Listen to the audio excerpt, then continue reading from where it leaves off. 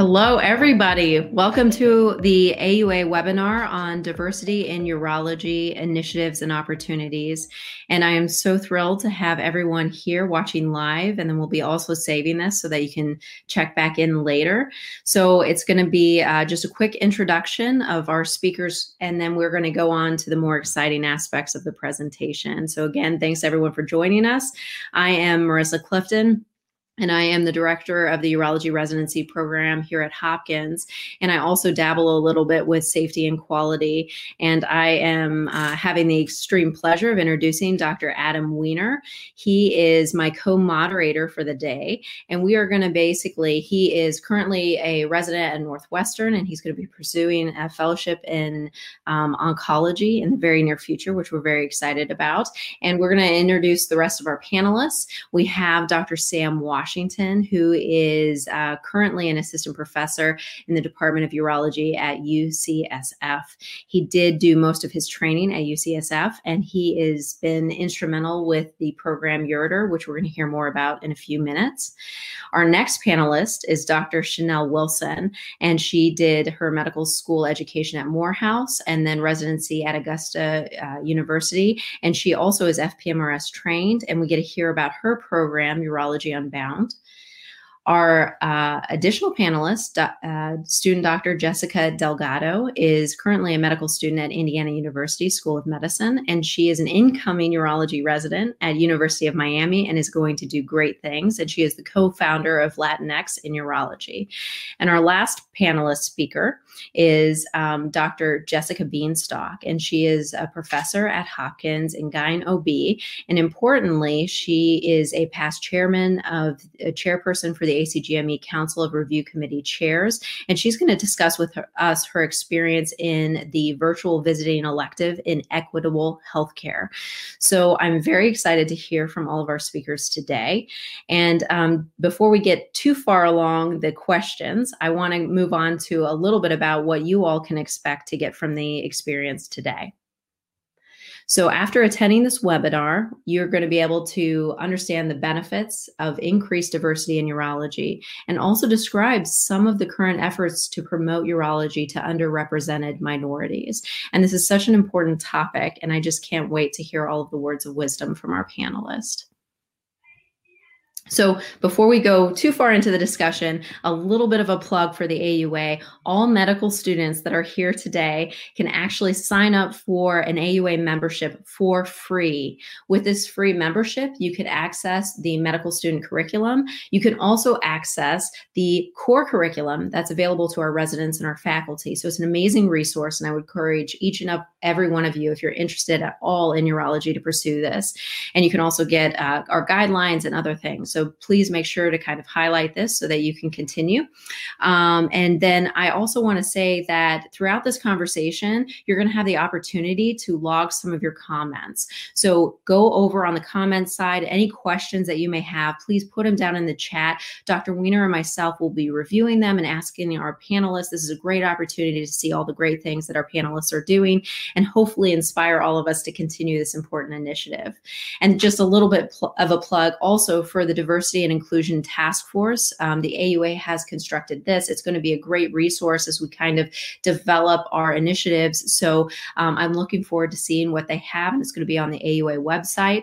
And we're just really excited to have everyone here and available for us. We have about an hour to cover all of this information. We may go a little bit longer, and I encourage everyone to stick around as long as they can, because I think we're going to get some amazing insights, see how these programs were developed, understand why they're successful, and hopefully have some guidelines for the future. I just put on this slide a bunch of different organizations that are doing some amazing things with diversity and equity. So a few of the speakers, their programs are highlighted here, but there are so many more that we maybe weren't even able to include. So I think every institution has the opportunity to make some big differences, and I'm really excited to see what our panelists have to say. So starting out, we're going to kind of focus on identifying the issues and then maybe discuss more about creating the movement. So for all of our panelists, we'll be bringing them on up, and I can see them joining us. And thank you all for being here. We really appreciate your time. It's such an exciting opportunity that we have. And I just know that you're incredibly busy. So thank you for being here today. So my first question is going to go to Dr. Sam Washington. So we know that many benefits to diversity in medicine exist. Can you describe the most significant benefit that you have found for promoting diversity in urology? I think for me personally, I mean, aside from the benefits that are already kind of demonstrated in the literature, both kind of outside urology and other spaces, personal benefit for me is just creating a network of people that have had similar life experiences. And that may not be the same as the group that I was with through medical school, but I've kind of found people with a common interest, common kind of fire about topics that I normally would not have been able to interact with. I think COVID, the one benefit, it kind of helped because we're all now much more connected via multiple Zoom visits to discuss these things, but it created a much broader, wider network through promoting diversity in urology. And Dr. Wilson, can you maybe dovetail off of Dr. Washington's conversation? Sure. So, numerous studies and reports have been published, especially over the last few years, that show that Black and other minority patients have better health outcomes when cared for by racially and ethnically concordant physicians. And we know that Black physicians are more likely to provide care to patients in medically underserved and under-resourced areas. For Black Americans in particular, this is vitally important since our health has consistently lagged behind that of whites in this country. And so the most significant benefit for promoting and increasing diversity in urology is that it'll lead to a decreased urologic health disparities. And then student Dr. Delgado, can you give us any insight from your perspective? Sure. I also want to say thank you to the AUA for putting this together. I'm really excited to be here. So personally, from my perspective, growing up as a Latina, I understood sort of how culture influences healthcare beliefs. Time and time, I witnessed this apprehension towards seeking medical care, both in my community and even within my own family. And this apprehension is something that we commonly see in URM communities. Due to things like cross-cultural communication barriers, medical mistrust, lack of health literacy, and lack of access to healthcare in these patients. So for them, it's difficult to make those lasting connections with their healthcare providers that Dr. Wilson was describing. And so the data clearly shows that these URM patients are not only more likely to choose minority physicians, but also to be more satisfied with language concordant providers, also to be more engaged with medical decision-making and with those providers who are racially concordant. So I think for me as a future urologist, my focus is certainly in providing that excellent care that you all provide for my patients by removing these obstacles, thereby reducing these associated health disparities in the URM populations. And I think that diversity is exactly how we break those cultural, linguistic, and health literacy barriers to allow these patients to seek the exceptional care they deserve. These are just absolutely fantastic answers. And I'd like to start back with Dr. Washington. Do you think you could just describe to our audience a little bit about your organization, what you've been aiming to achieve, and what successes you've had so far? Yeah, so I think with URDR, I think all of it has to boil down to Dr. Mika Zhang, one of our residents. So during a lot of the discussions that have been going on over the last year, it was really the resident class that kind of came together and wanted to do something to support medical students and others that may not have had the same opportunities as other groups, right? In line with a lot of discussions that were going on.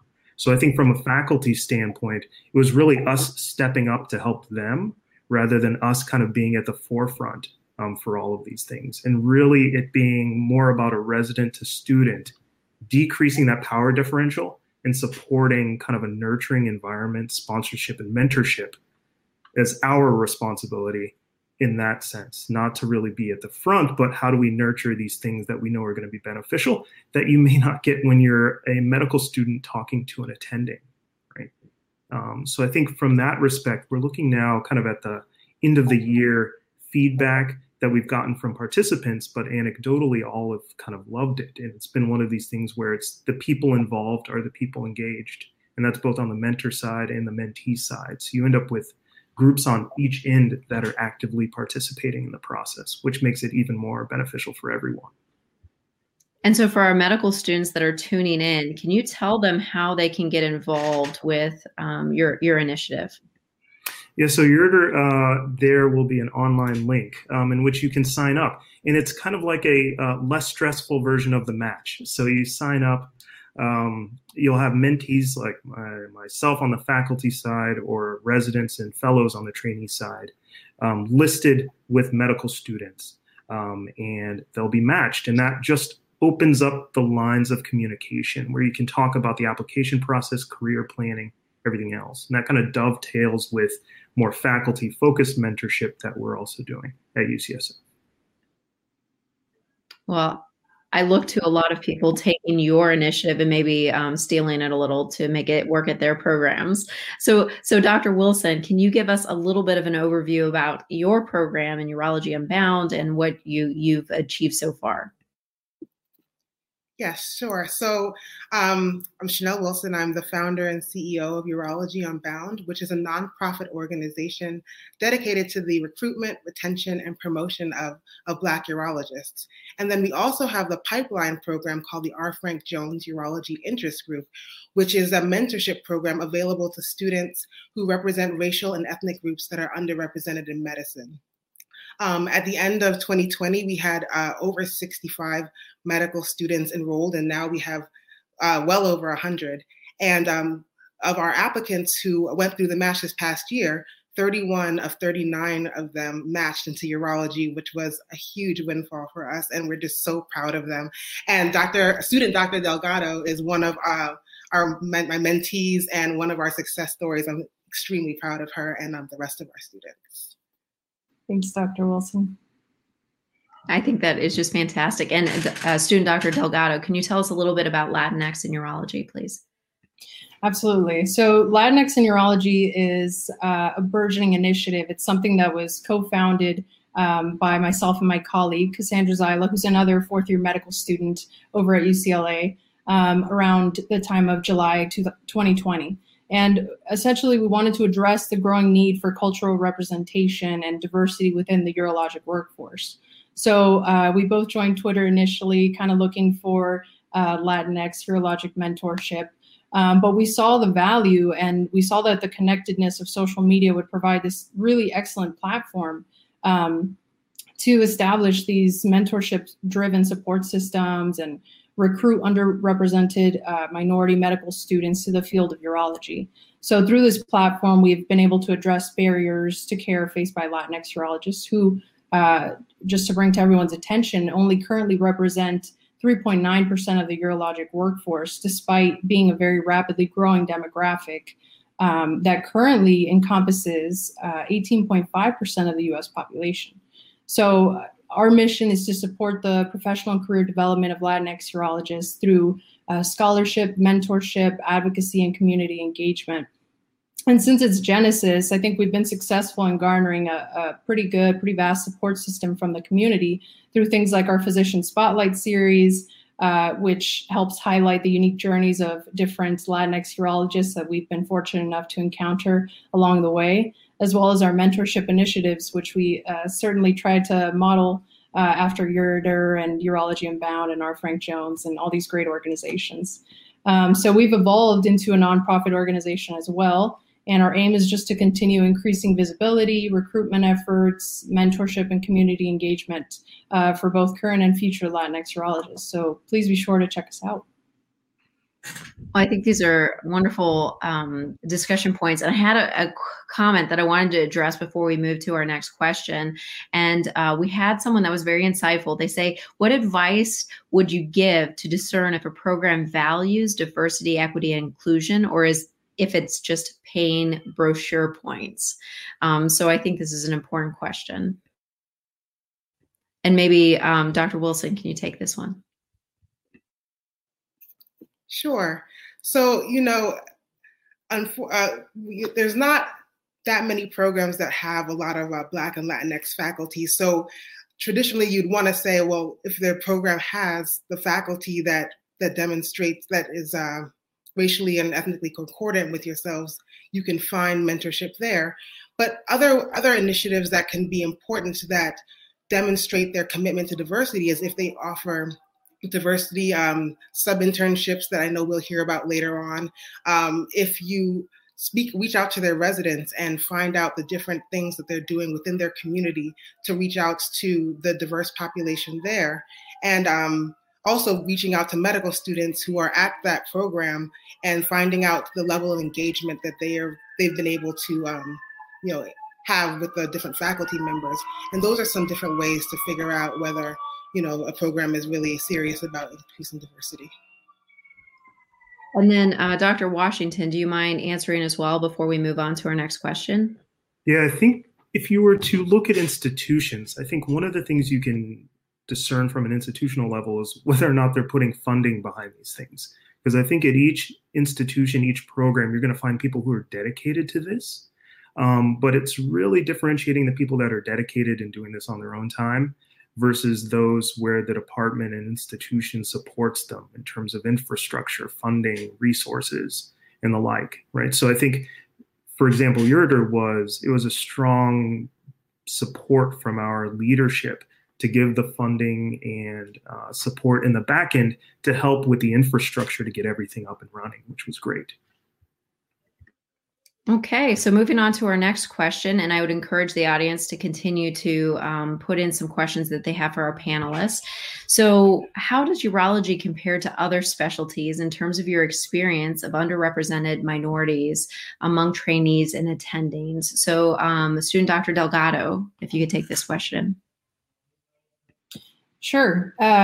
So for me, I think just looking at a lot of research in these kinds of things was important, especially during the recent application cycle, just wanting to examine these trends. And the current trends actually show that URM representation in urology trainees lags behind other fields. So there's a significantly lower proportion of URM residents in urology when you compare to other surgical subspecialties and medical fields. Additionally, there's a lack of URM representation in academic leadership roles. So the URMs constitute a disproportionately smaller percentage of urologists holding leadership roles like department chairs or program directors. So for me, learning that these Latinx urologists just comprise a very marginal portion of urology trainees and attendings kind of leaves an indelible imprint in my mind.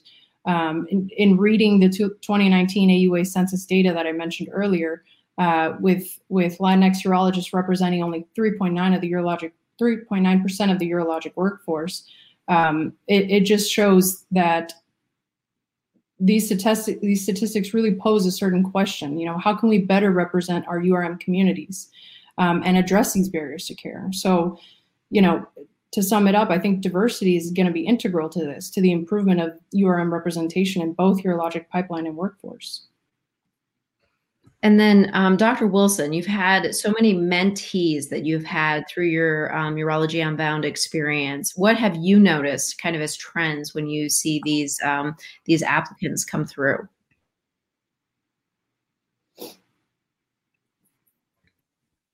So looking at our applicant pool, I feel like the same amount of students that have been interested in urology it's kind of steady due to the lack of representation at programs that don't have home urology programs. And so you tend to get just those students who have early exposure, early access. Coming from Morehouse, where I went to medical school, I didn't have a home urology program. And so I was actually one of the first 2 students to ever match into urology, and we both got interested around the same time, without a lot of guidance for going into it. And so just when we circle back to looking at how urology compares to the other specialties when we look at URM representation, that's one of the important issues, is that we have a dearth of minority mentors and academic faculty that are there to support and promote and sponsor students who are interested in urology. And so we're looking to increase the exposure through the R. Frank Jones Urology Interest Group, through programs like Yurder and Latinx Euro, so that we can get people connected with faculty who will be able to help them along their journey. And I think it's a call for all of us program directors out there to make sure that we do our best in terms of working with students that may not have home urology programs, which I'm excited to hear Dr. Beanstalk's talk to see how we can do that in the future. So moving on to the next question, I just want to thank again everyone that has already participated, but we really have some great questions and they're kind of coming through the chat, and I'm just so excited to kind of reach it at the end. But I wanted to know from the group, what are the impressions of medical students who are URMs regarding urology as a specialty?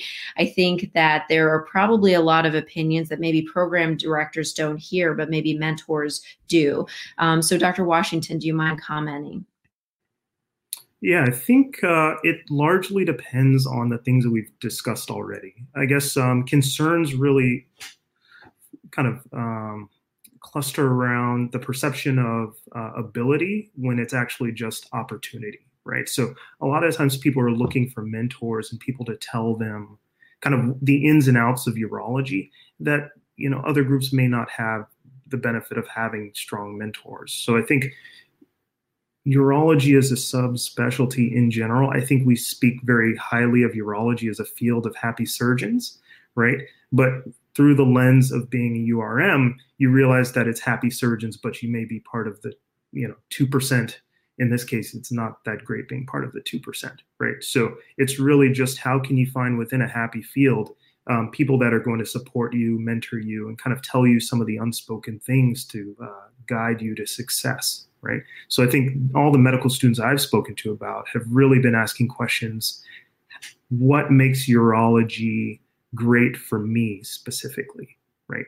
And I think that question is very personal and the answer is very personal, but it's kind of hard to answer that without any kind of shared life experience in some ways. And so just to pry a little bit for our URMs that are here, how would you answer that personally? Why did you go into urology? Well, I think for me, and I guess a lot of the other, I'll call them survivors that have made it through the whole process, I think at the end of the day, it was strong support and mentorship. So like for me, my mentors throughout the whole process from medical school, residency, obviously it worked because they kept me around for some time. But it was a strong mentorship. And that really, in my case, I was lucky because I had racially discordant mentors, but there were still strong sponsors and mentors throughout the process. But that meant them going above and beyond through different aspects because I didn't have, family in medicine or friends that already knew about urology. So I was really coming in green. So it took that extra step to introduce me to kind of some of the nuances of urology that I would not have known otherwise. And student Dr. Delgado, can you tell us a little bit about what your colleagues are saying as it relates to urology and URMs? Sure. So I think very similar to what Dr. Washington was mentioning, I think early exposure and mentorship are certainly key. Like many of my Latinx colleagues, I was exposed to the field of urology kind of late in my medical school journey. So, while my first impressions were definitely excellent and significantly impacted my future career choice, I think that I wasn't alone in feeling that maybe these aspirations were unattainable because of the late exposure. So I think many of my classmates, many other URM medical students do harbor a considerable interest in urology, but the data shows that they often learn about the specialty a little late and then struggle with strengthening their residency applications if they even decide to apply at all. So students definitely recognize that the urology residency match is certainly a competitive one and one at which they have to work hard at to shine amongst all the other highly qualified applicants.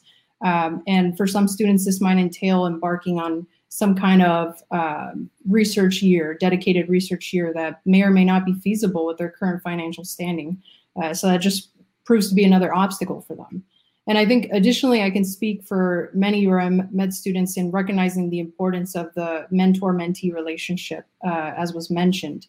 So students like myself who have had the opportunity, have been fortunate enough to connect with some really great mentors, can tell you that really just having a physician or resident mentor who can guide you through some of these important decisions significantly impacts medical student impressions, as well as is critical and essential just for future success. So increasing the visibility of URM urologists, expanding mentorship opportunities, and exposure to the field early on, I think is critical for students. I think that's so insightful. And then I think what you were alluding to as well is a little bit about sponsorship, not even just mentorship, but how do we sponsor people to be successful? And so as we move on to the next question, I think I challenge most of the people in the audience to kind of think about how they can sponsor URM in urology. I have a great question as we're going on to the next question, but from our audience, what can newly matched URM students do as individuals, especially those that are the first at their respective institutions, to continue the momentum surrounding diversity, equity, and inclusion in urology? And so, Dr. Wilson, do you mind taking on that question from the audience about how someone that's just joining on can continue that momentum? Love to. So, when you first get into your program, I suggest getting really involved and getting to know your attendings, having them get to know you as a person, fostering relationships so that they can see the value of you being there and understand that more people who are like you are needed. Also, speaking up for your patients, being sure to give them context, the attendings that you work with, context that they may not be aware of, would be a really important way of demonstrating the value of your presence there. And then you can get involved with a lot of these programs, Latinx Euro, Urology Unbound, R. Frank Jones. We've got residents to student mentorship programs so that you can continue to give back to the students who are coming behind you and be able to, in some ways, sponsor students yourself to come to your program and be able to speak up for them, because residents are actually very involved with the residency selection process. A lot of times it might be more vetoing power, but you can always speak up for a student and become a sponsor early on in your career. And then student Dr. Delgado, do you have any other thoughts related to this, how we can continue our momentum as we go on in residency? Yeah, I think for me, community engagement is something that's so important. I think giving back to your community and being able to reach out and provide resources for the URM population is super important. And so, initiatives that can increase educational materials and are available in different languages to allow patients to understand those kinds of things are really helpful. I also think that just doing health disparities research is also something that's going to further the field of urology in terms of diversity. Being acquainted with some of these trends and knowing how to identify and address them correctly, I think will get us far in the future as well. And I'm going to save the last question that I received until the end. I'm going to introduce Dr. Adam Weiner to kind of take over and have the next segment of this section, hopefully discussing with all the participants how we were successful creating a movement and how we can continue to do so. Exactly. And that's exactly how I would introduce this portion of the panel. We've talked about identifying the issues, we've characterized them, each of the panelists have had the opportunity to add their personal inputs on how on this important topic. And so now I think we want to move towards creating a movement. And in this portion, we want to talk about how do we give legs to the things we just talked about? How do we go from identifying the issue to actually doing something about it? And so for the first question, after recognizing an issue, how did your initiative begin? And I want to start with Dr. Washington. So I guess in the very beginning, it was actually a department-wide discussion. So everything was going on, everyone's activated, everyone was tweeting, all the tweets of everything. But we had to sit down kind of as a department and figure out what we wanted to do, right? And I think at that point, we started to see that the residents themselves were really picking up the torches and taking things home of how to do it. And then it became a question just on the faculty side, how do we support that, right? So we're the ones that can make the time for the residents, that can provide the funds for the residents, provide the infrastructure and the guidance that they need to kind of get these programs going. So URDR became this thing that the department supported, but was really led by the residents, which is what we want.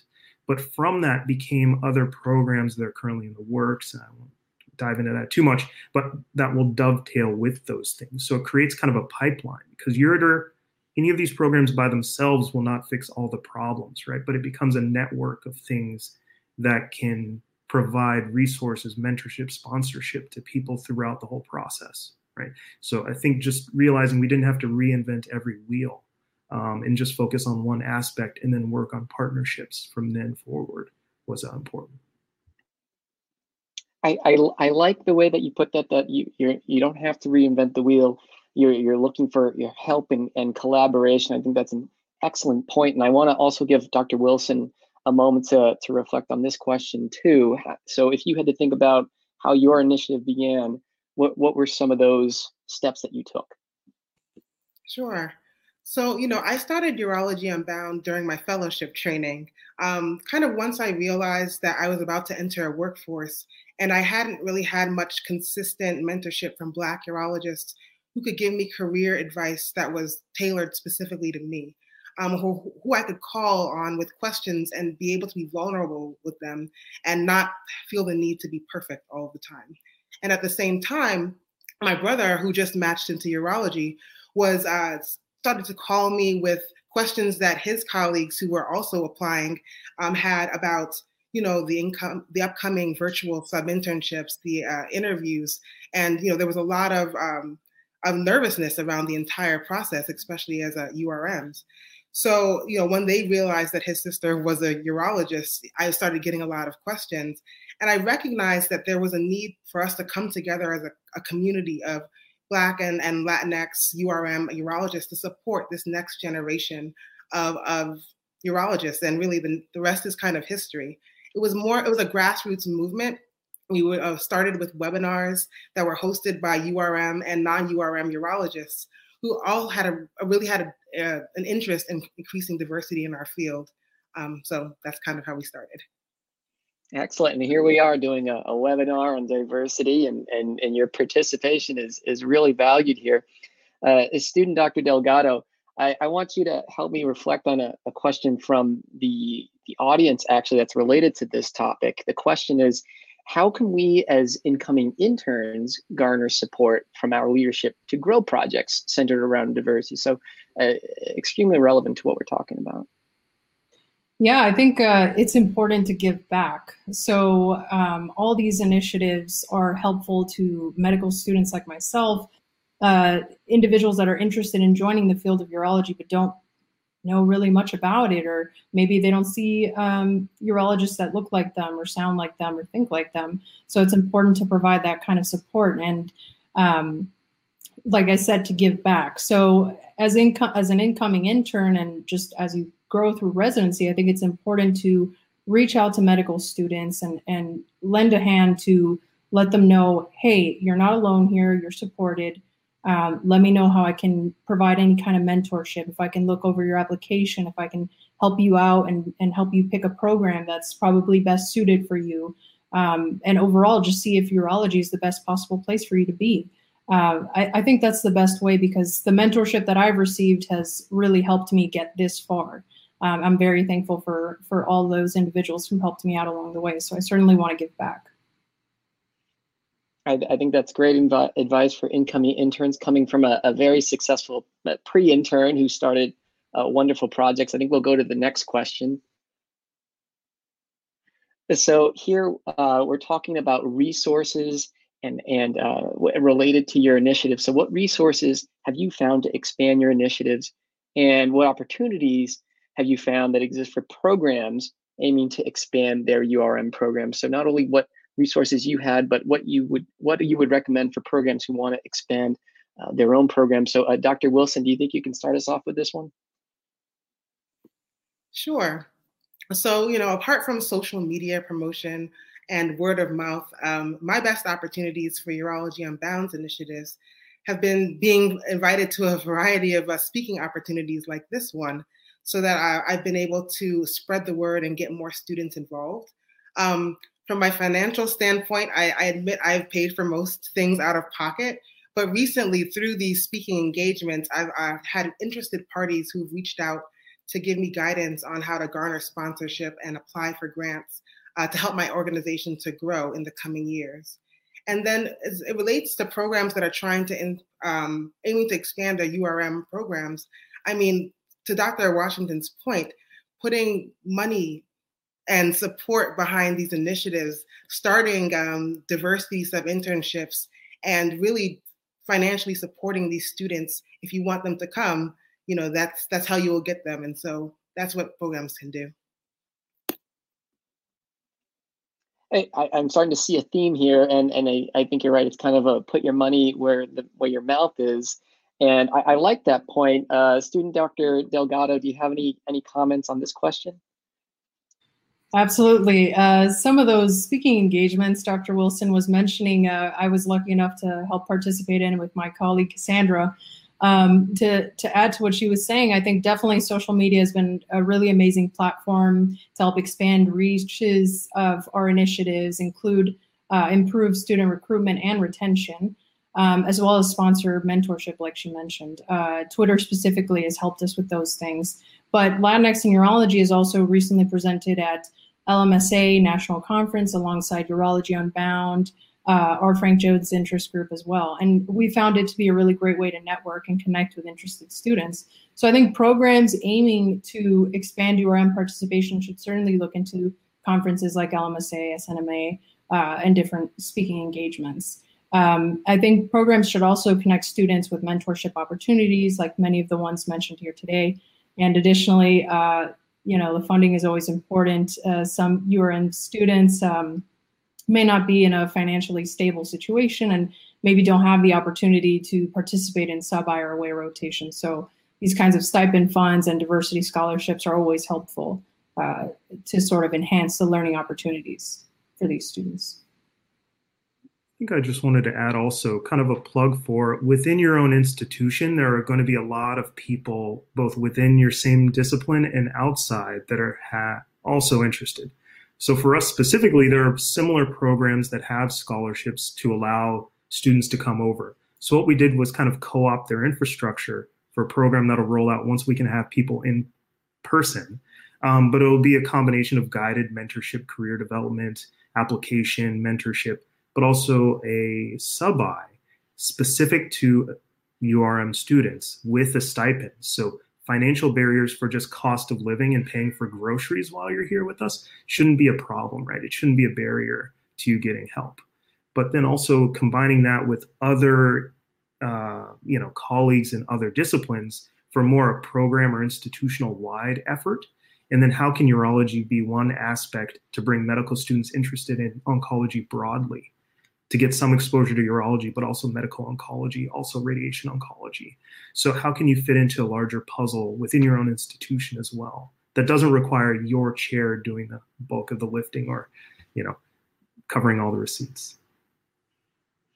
I love both those points because I think it reminds us that urology doesn't exist in a vacuum. We have other groups and other medically inclined groups that are interested in the same goals that I think we're all talking about here. Let's head to the next question. And that question is, what is being done to promote URM representation in urology? Dr. Wilson, do you want to start us with this one? Sure. So student Dr. Delgado mentioned the physician spotlights that they're doing over at Latinx Euro. We were also doing something similar at the R. Frank Jones Urology Interest Group. And so there have also been presentations at most of the programs, the conferences that I've gone to this year that have specifically addressed the lack of diversity in urology and what we can do to increase it. And so it's evidence that the leaders in our field recognize the need to diversify our workforce. And really, I'm hopeful that that momentum continues for years to come. Additionally, there's some really important work being done out of UCLA by Dr. Chantal Ghani.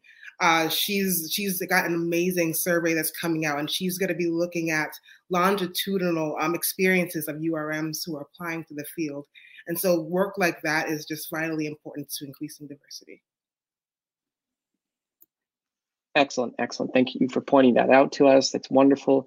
Dr. Washington, do you have anything you'd like to add to this point?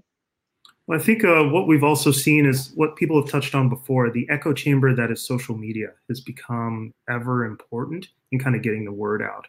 A year or two ago, it would really just be emails sent out that would get lost in spam filters, right? But really now Twitter has kind of opened that up for us to promote across kind of institutional lines and reach groups that we may not have before.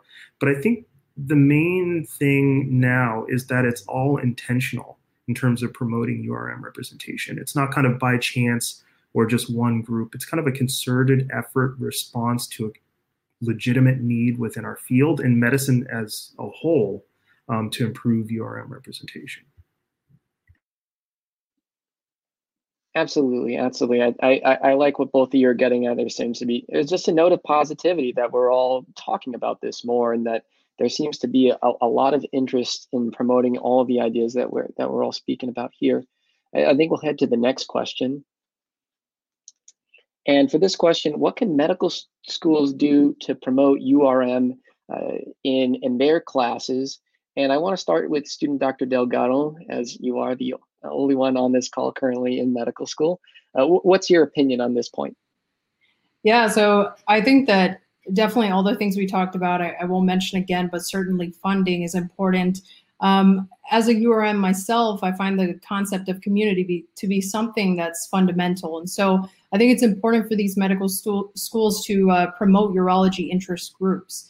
These are, networking opportunities for aspiring urologists. It kind of helps create a support system. You have your peers, and then you can also help facilitate mentorship connections.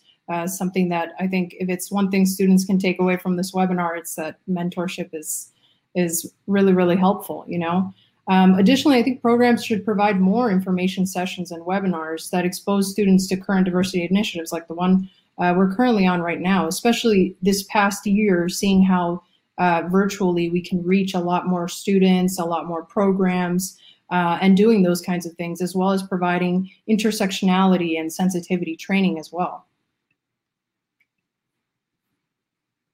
Absolutely, absolutely. And I think to your point, the fact that we're having this webinar, I'm hoping is showing people who are watching in medical students on the call that this is something the AUA is extremely, is taking very seriously and values. And Dr. Washington, did you have anything you wanted to add to this?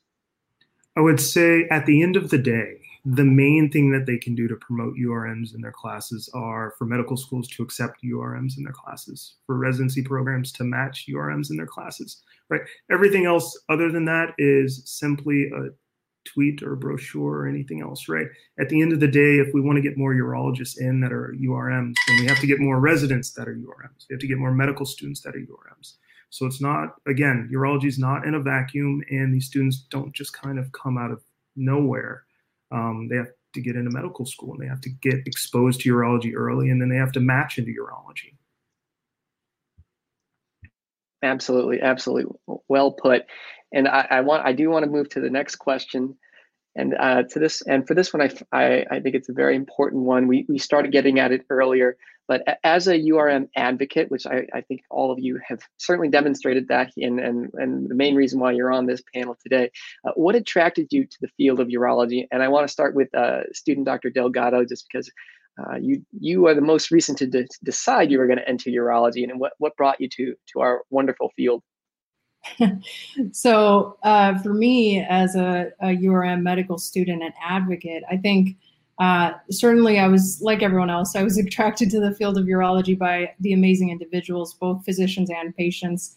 And then, of course, I had this kind of lifelong interest in health disparities with regard to the effect of race and ethnicity on risk stratification. And for me, it became interesting to see how this worked in certain urologic conditions. I grew up as a second-generation Cuban American in Miami, and I definitely saw, like I mentioned earlier, how apprehensive certain cultures can be about accessing medical care, seeking medical care, and those kinds of things.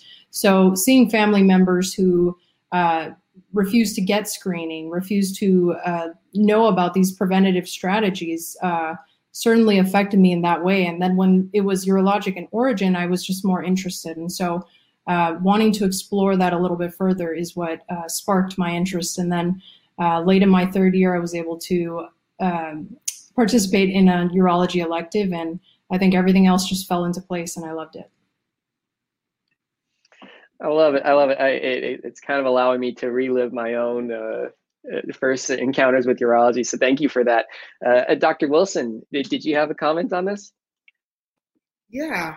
So, urologists have the opportunity to discuss and educate patients on conditions related to their sexual health, avoiding dysfunction, and other topics that are often considered taboo.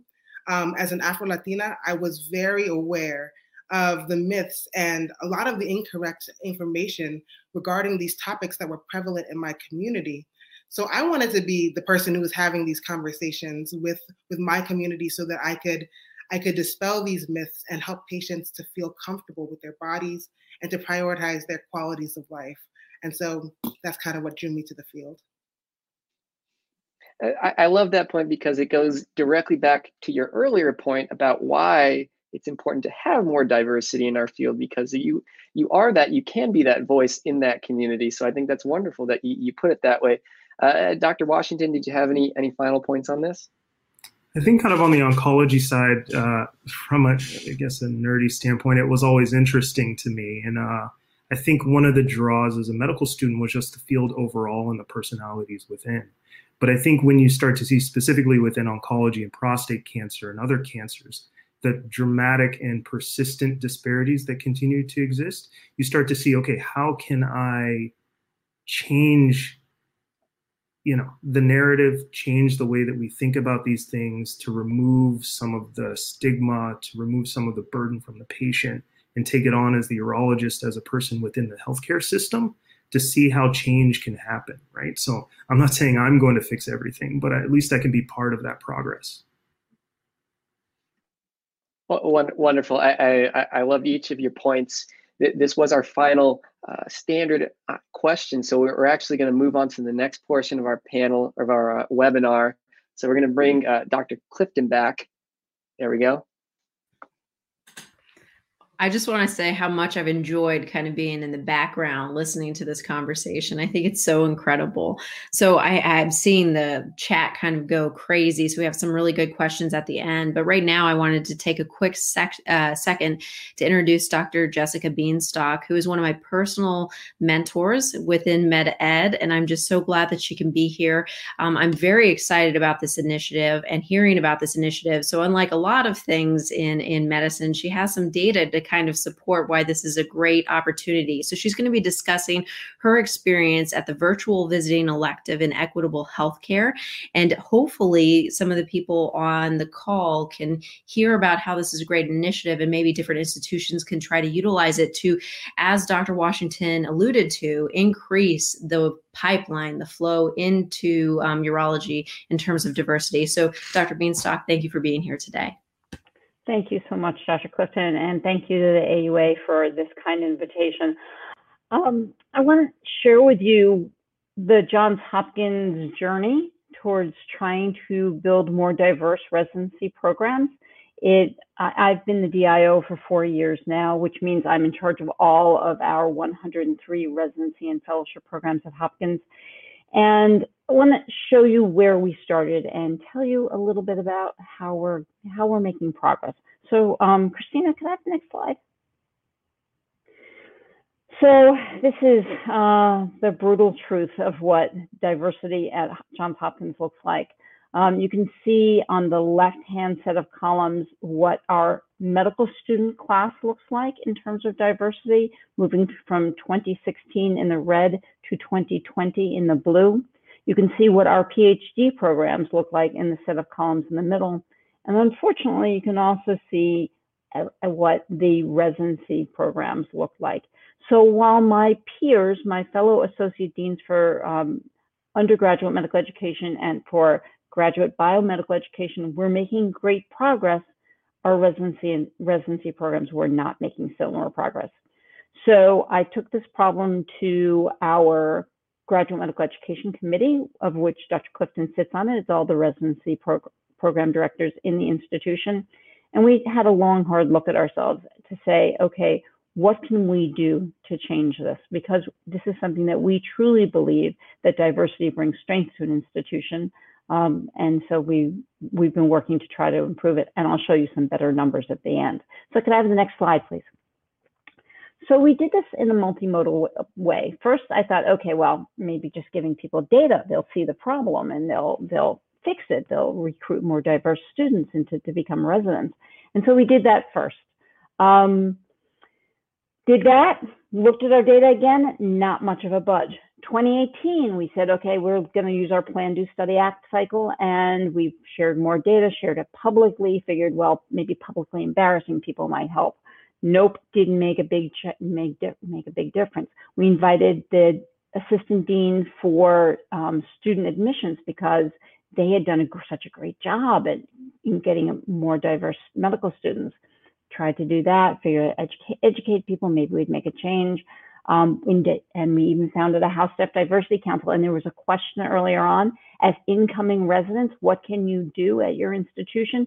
If your institution does not have a House Staff Diversity Council, go meet with your Associate Dean for Graduate Medical Education or your DIO, offer to help change that, and found a House Staff Diversity Council. It's one of the proudest things that I have ever done. And my role as a DIO over the last 4 years is work with my residents to found a House Staff Diversity Council. We published a paper in the Journal of Graduate Medical Education last month showing you step-by-step how you can do it if you want to. So anyway, so we're still not making any progress. So 2019, we had a little bit of progress. We gave implicit bias workshops for our program directors. We did a separate diversity recruiting weekend where we paid for 50 students from underrepresented groups to come back to Hopkins to have another look at us and see if we're trying to tell them what all the exciting things we had going on. We waived the fees to do electives, so a little bit of a bump, not as much as we'd like. And then finally, the pandemic hit. And this is going to be one of the few good things that come out of the pandemic, and that's that we really found that we could use this opportunity to offer a virtual visiting elective in equitable healthcare as a way to reach out to people of color to say, hey, come look at Hopkins, interact with our faculty, interact with our students, and see what you think. So we did that. We also did a workshop on how to interrupt bias in the recruiting process for all of our program directors. It was mandatory. And we held a couple of webinars on recruiting for diversity. So I'm going to talk specifically for the next few minutes about our virtual visiting elective. Can I have the next slide, please? So pandemic hit, all the visiting electives got shut down. This had been in the past a way for us to attract students to Hopkins to become residents, but all of a sudden we couldn't. The dean said to me, and department directors said to me, Jessica, fix it. Couldn't fix the pandemic, but I couldn't figure out a way to make a virtual elective. I luckily partnered with some fabulous fourth-year medical students who were something called the Osler Apprentices, and they were doing they had special interest in creating curricula and becoming educators, and working with them starting in early May. We put together a curriculum. We recruited faculty leads. I personally learned to use Twitter specifically so that we could tweet out and use Instagram so that we could advertise for this elective. And we put on the elective for 2 weeks from the end of September to the beginning of October. I'm going to tell you more about that elective in a minute. Can I have the next slide, please? So these are the course faculty. The first four little pictures you see on top are actually all medical students. It was also led by me as the Dean for Graduate Medical Education, my equivalent dean in undergraduate medical education, and then our Vice President for Diversity, as well as our Senior Associate Dean for Diversity. And then you can see on the right, we had 11 different medical specialties participate with many, many faculty members helping move those curricula forward. Can I have the next slide, please? So we had a universal curriculum and we had a specialty-specific curriculum. In the purple was the time in the mornings we gave time for the specialties to have specialty-specific curricula, and I'll give you an example of one department specialty-specific curriculum in a minute. But then in the afternoons we had shared universal curriculum primarily focusing on equitable healthcare, but also making sure that we provided professional development, networking opportunities, talked about leadership, talked about how to be an effective leader in your field. We did CV development, a wide variety of personal development and for our visiting students. And then we had some time for them to socialize with our residents as well. May I have the next slide, please? So this is an example from the neurology curriculum. You can see this is the 2 weeks actually on the top and the bottom are the first and the second week. And you can see that they did a wide variety of things with their time in neurology. They had the medical students go to case conferences. They had them go to telehealth clinics. They did all sorts of exciting things with that time. May I have the next slide? But every specialty got to decide for themselves what they wanted to do with the time. You can see most of the specialties chose to do meet and greet with residents. They chose to have the medical students participate in the existing conferences and in some asynchronous activities, and as well as some lectures and small groups. But some specialties also figured out how to get their medical students into virtual inpatient clinics or virtual outpatient clinics and into the virtual inpatient settings, as well as into virtual ORs. So really exciting and lots of opportunities for creativity. And remember, we put this together fast because all of a sudden we had to pivot. So now that we know much more and all that we've learned, we have some exciting ideas about how to move forward. May I have the next slide, please? So when we looked at the demographics, we specifically recruited when we were tweeting out to get people excited about this and get people to sign up. We were specifically recruiting for diversity, although not everybody we attracted was were from diverse backgrounds. And in fact, we had people submit essays about why they wanted to participate so that we could make sure that the folks who were from majority populations had significant commitment to improving equitable healthcare. Oh, my boxes came out funny here, but 64% of our students were from diverse, self-identified as being from diverse backgrounds. And again, sorry for where the red boxes came out, but 45% of them found out about it from social media. May I have the next slide? When we asked students after the course what they thought of the course, they found that the course did a really nice job at exposing them to Hopkins and giving them opportunities for mentorship and to network. May I have the next slide? Could I have the next slide? One back, please. Thanks. What we weren't planning for, but that evolved very organically because the medical students were leading this initially, we organically ended up putting in lots of opportunities for professional development. And I would say for any of you who are thinking about doing something like this, really use this as an opportunity to provide some mentoring and some real focused skills about how to make sure that the students you're attracting go on to successful careers. May I have the next slide, please? So I told you that we were sort of embarrassed about how we were doing with the diversity of our programs, although we were doing a little better than national numbers would suggest. However, can you hit the next slide? Hopefully it'll populate. There you go. I'm happy to report that we've seen some real impact of our work. And again, it wasn't only the virtual visiting elective. We were doing lots of other things too. But this year, 21% of our incoming first-year class will be from underrepresented backgrounds. And this is an extraordinary accomplishment for us after being stuck in one place for a long time. So I'm very excited about that. Can I have the last slide, please? Just wanted to, you've heard a lot earlier today, a lot of my colleagues spoke about the importance of social media.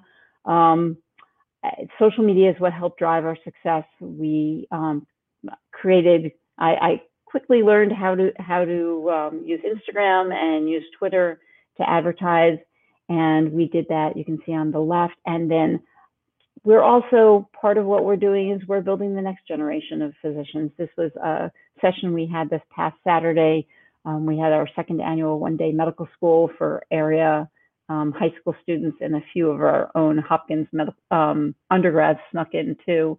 And we are growing our next generation of physicians and medical students. So with that said, I'll stop. Thank you very much for the invitation. And I really appreciate what you all are trying to build in urology. Take care. Dr. Bienstock, thank you so much for presenting the data. I like this example because it shows how even with a very short amount of time, maybe sort of limited resources, you were able to construct something that actually has a meaningful impact.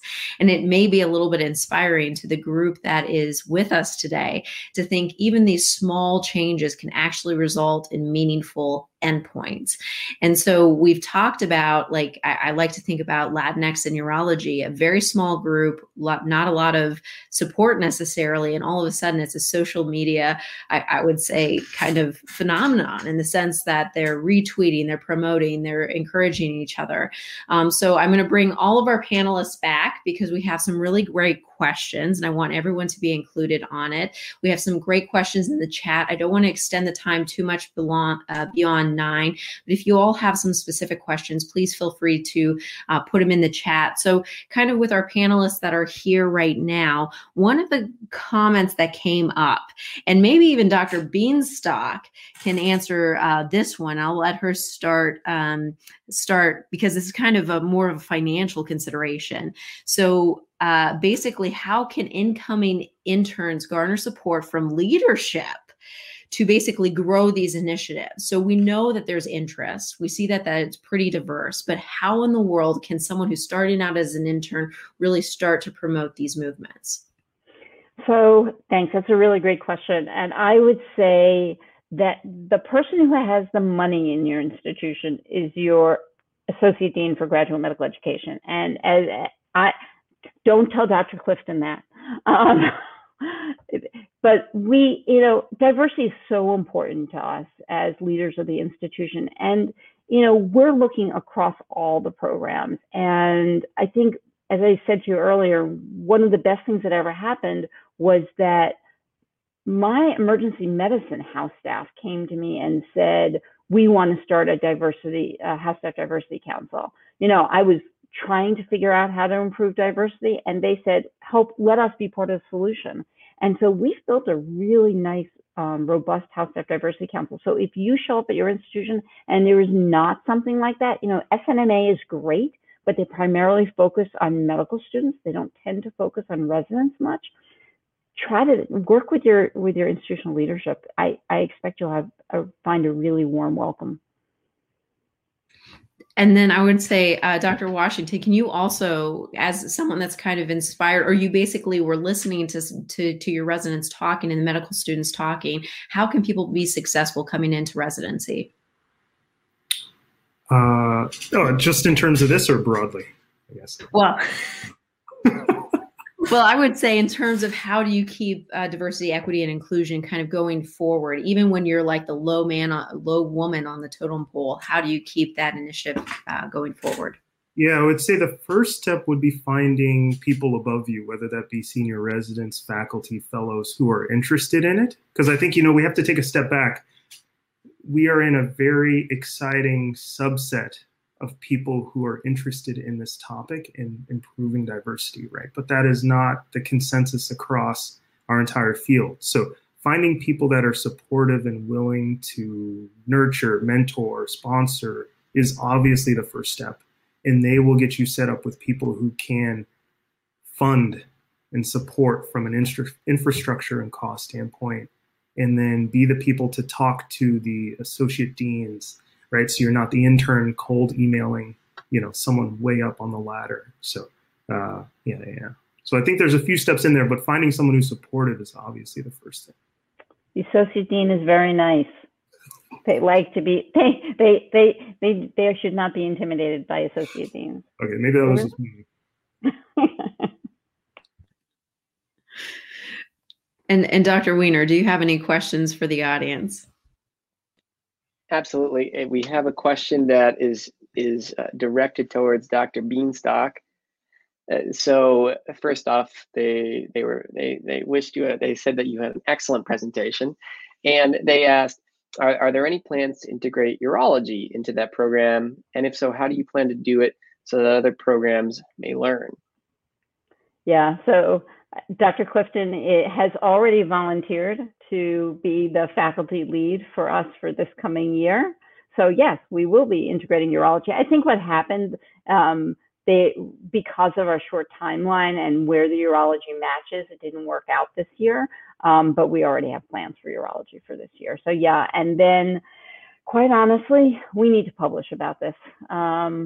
Because that's the way you reach the broadest number of people. So we're working on that. And I just am going to kind of, again, dovetail off of what Dr. Bienstock said. There are a lot of faculty political issues that are kind of like time, allotment of time, who's in charge of this. And so we have a separate medical student director compared to the residency program director. But I think, as Dr. Washington was saying, you have to find people that are passionate and that are going to support the initiatives. And sometimes we all have to kind of change what our roles are to make sure that we pursue things that are important to the diversity of, for me, I always want not only diversity in general, but cognitive diversity. I think that brings about, innovation, solutions. It's just life experiences. I'm so much more fulfilled in a group like that. So I think sometimes we have to step outside our comfort zone and try to do something a little bit differently, which Dr. Bienstock has basically proved to every single program director at Hopkins that if we don't do this, that we're doing something wrong.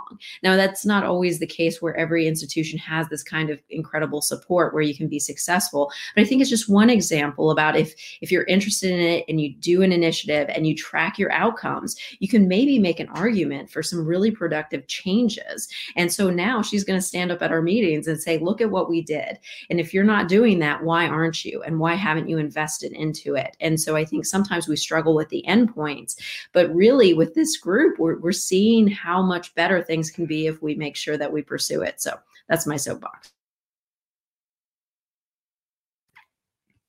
There were a couple of other great questions. I don't want to spend too much time beyond our allotted time, but I think there are some really great questions. So I'm going to ask the panelists, it's interesting because this is a panel really to focus on medical student experience, opportunities, how to promote diversity. But I have questions in the chat, basically, how do we do this for fellows? So I would like to maybe kind of pick your brains on how do we make this successful beyond just, medical student and residents, and how do we continue it forward for all of urology? And Dr. Wilson, do you mind kind of commenting a little bit about that? Sure. So I think that one of the really important things is that we have discussions across the board with leadership in these residency programs and the fellowship programs, conversations like this that don't just focus on medical students, but like you said, urologists across the board. A lot of times people are just not aware of the issues. There's blind spots that folks have because of I always struggle with this word.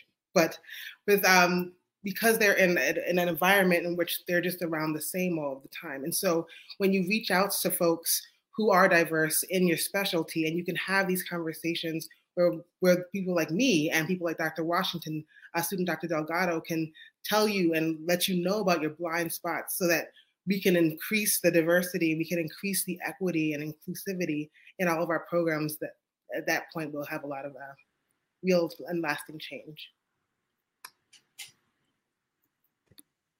And Dr. Washington, were you about ready to say something? Yeah, I was going to say the next step after this, it's the same issue through the entire pipeline, right? So as a medical student, it's called representation.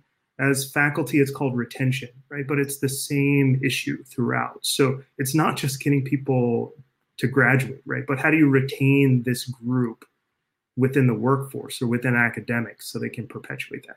So it's really something where every step of the way, as others have mentioned before, you can help those who are earlier in the process, right? To kind of not only recruit, but retain the representation and maintain it throughout the whole process and our workforce as a whole. And Dr. Washington, since you just had the last comment, there was a question from the audience basically asking, we know that MLE scores on average are a little bit lower for URM. And they kind of want to know, what guidance would you offer in searching for the right program in the setting of less competitive scores? And I know Dr. Bienstock may have something to say about the change, but when you look at an application as an academic urologist reviewing these applications, what are the things that your team is looking for that can kind of, I guess, balance out some of these disparities that exist? I think, so current full disclosure, I'm the confidential advisor for our department. So I'm technically recused from the actual process. So I can remain a confidential advisor for medical students, right? But our process, I know at UCSF, is very holistic. And that doesn't mean that people can have any scores and still match, but people are competitive in a lot of different ways. I think when you look at programs that only rely on these scores, you systematically exclude groups, right? And I think it's when our leadership really started to look at things like talented people who happen to be diverse, is the catchphrase he always likes to say, but also looking at grit and resilience. So I feel like those are stronger predictors of performance later than just a test score. For me, because I did a test prep course, right? Like that doesn't reflect anything after taking the test. It just reflects how I'll do on the next test, right? So a little bit broader review, holistic in some ways, of applications, and places that are more interested in that would be things that I would look for. And then Dr. Bienstock, do you mind kind of talking about what your experience has been as DIO at Hopkins in terms of making sure that we are looking at our applicants holistically? Yeah, so I think I mentioned earlier that we did a specific seminar for all of our program directors, specifically entitled Interrupting Bias in the Recruitment Process, to make the points that everyone's making here today, that, okay, so you can take a standardized test. Does that necessarily make you a good doctor? I don't think so at all. And so we talked about the broad range of skills that people bring to the table and the strength that diversity brings to any program. And I think as we keep discussing that message, it seems to be sinking in. The other thing that we spoke about earlier on this webinar was the importance of visiting electives and putting some finances behind visiting electives. Many of our departments have chosen to put money behind stipends for housing and food.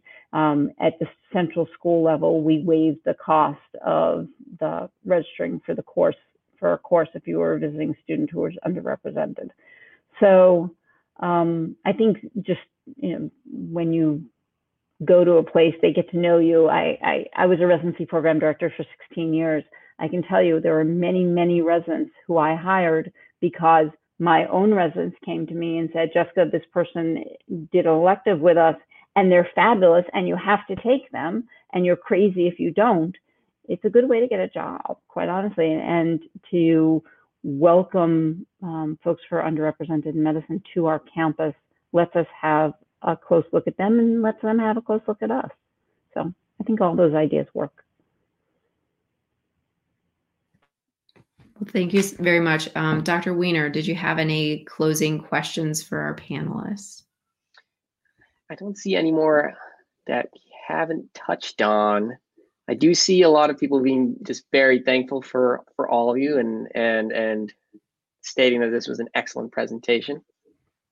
Well, and I would like to give all of our panelists just one or two parting words for the audience, because I think everyone always listens to like the last bit. So I'm going to start out with Dr. Wilson. Do you have any parting thoughts for our medical students listening on the call? Well, not so much thoughts, but invitation. If you are interested in urology, I would love to work with you. We would love to mentor you. If you go over to our Twitter page, the RFJ Urology Interest group, we have the link there to sign up for our mailing list and to register for our group. And then we'll be able to go from there. And we would just love the opportunity to mentor you and increase the diversity in our field in that way. And I would have to give her props for being an incredible mentor. Going on to student Dr. Delgado, any sort of final parting words for our audience? Yeah, I think my advice for medical students who might be interested and would be starting the application cycle this year, I think if the past year has taught us anything, it's that we need to take advantage of the opportunities that we have now. So I would say immerse yourself in urology, take advantage of any electives, urology electives you might be interested in, prepare very well for your rotations, and use social media to your advantage, network, and use it for research opportunities as well. Additionally, I'd like to add, please reach out. I'm happy to provide any more advice to interested medical students or just to go over CVs, personal statements, and things like that. And lastly, if you're interested in Latinx and urology, please join our listserv, latinxuro@gmail.com, or just reach out to us via Twitter. Dr. Bienstock? So I think the biggest mistake people make is that they think that there's a lot of distance between them as medical students and their faculty or their faculty leaders. Please don't think that way. To me, as a full professor and dean at Johns Hopkins, the medical students look like younger versions of me. I want them to succeed. I want them to help them get where they want to go.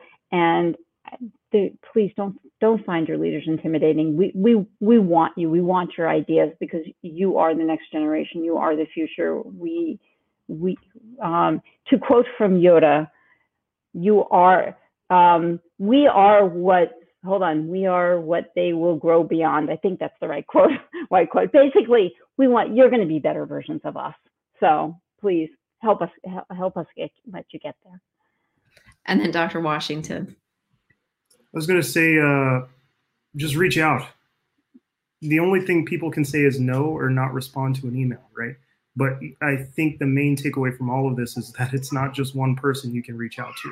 There's a lot of different things going on locally, nationally, and there's a lot of receptive people that you may not know until you reach out.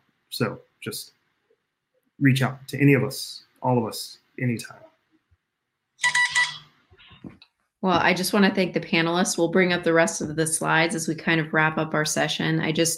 I really want to say, well, first, follow the AUA on Twitter because it's super important. As we heard, that social media is the future of how we promote all of these things. We can see there are a lot of hashtags that they have listed. And I really do think there's an amazing online community of support. I've seen people be very successful with their navigation of social media. And I have to say, I didn't, do Twitter until about a year ago either, Dr. Bienstock. So, I know how that goes. And on to the next slide. I just really want to thank all of our panelists, our amazing panelists that spent their evening with us to give us insights that are so important, going above and beyond. So Dr. Washington Wilson and student Dr. Delgado, as well as Dr. Bienstock. I think this is invaluable information and hopefully will make meaningful change. I want to thank Dr. Seth Cohen, who kind of passed the baton on to me, and Dr. Weiner, who has just been an amazing support, and I've loved partnering with him, even though we've never met in person. It's been fantastic getting to know everyone virtually. So if you have questions, please reach out to the group. I think everyone's available, and I'm just amazed at how many resources are out there. So let's make sure to continue to utilize them and to innovate and make progress for the future. So thank you all, and any other questions you have, please send our way, and I hope everyone has a great night.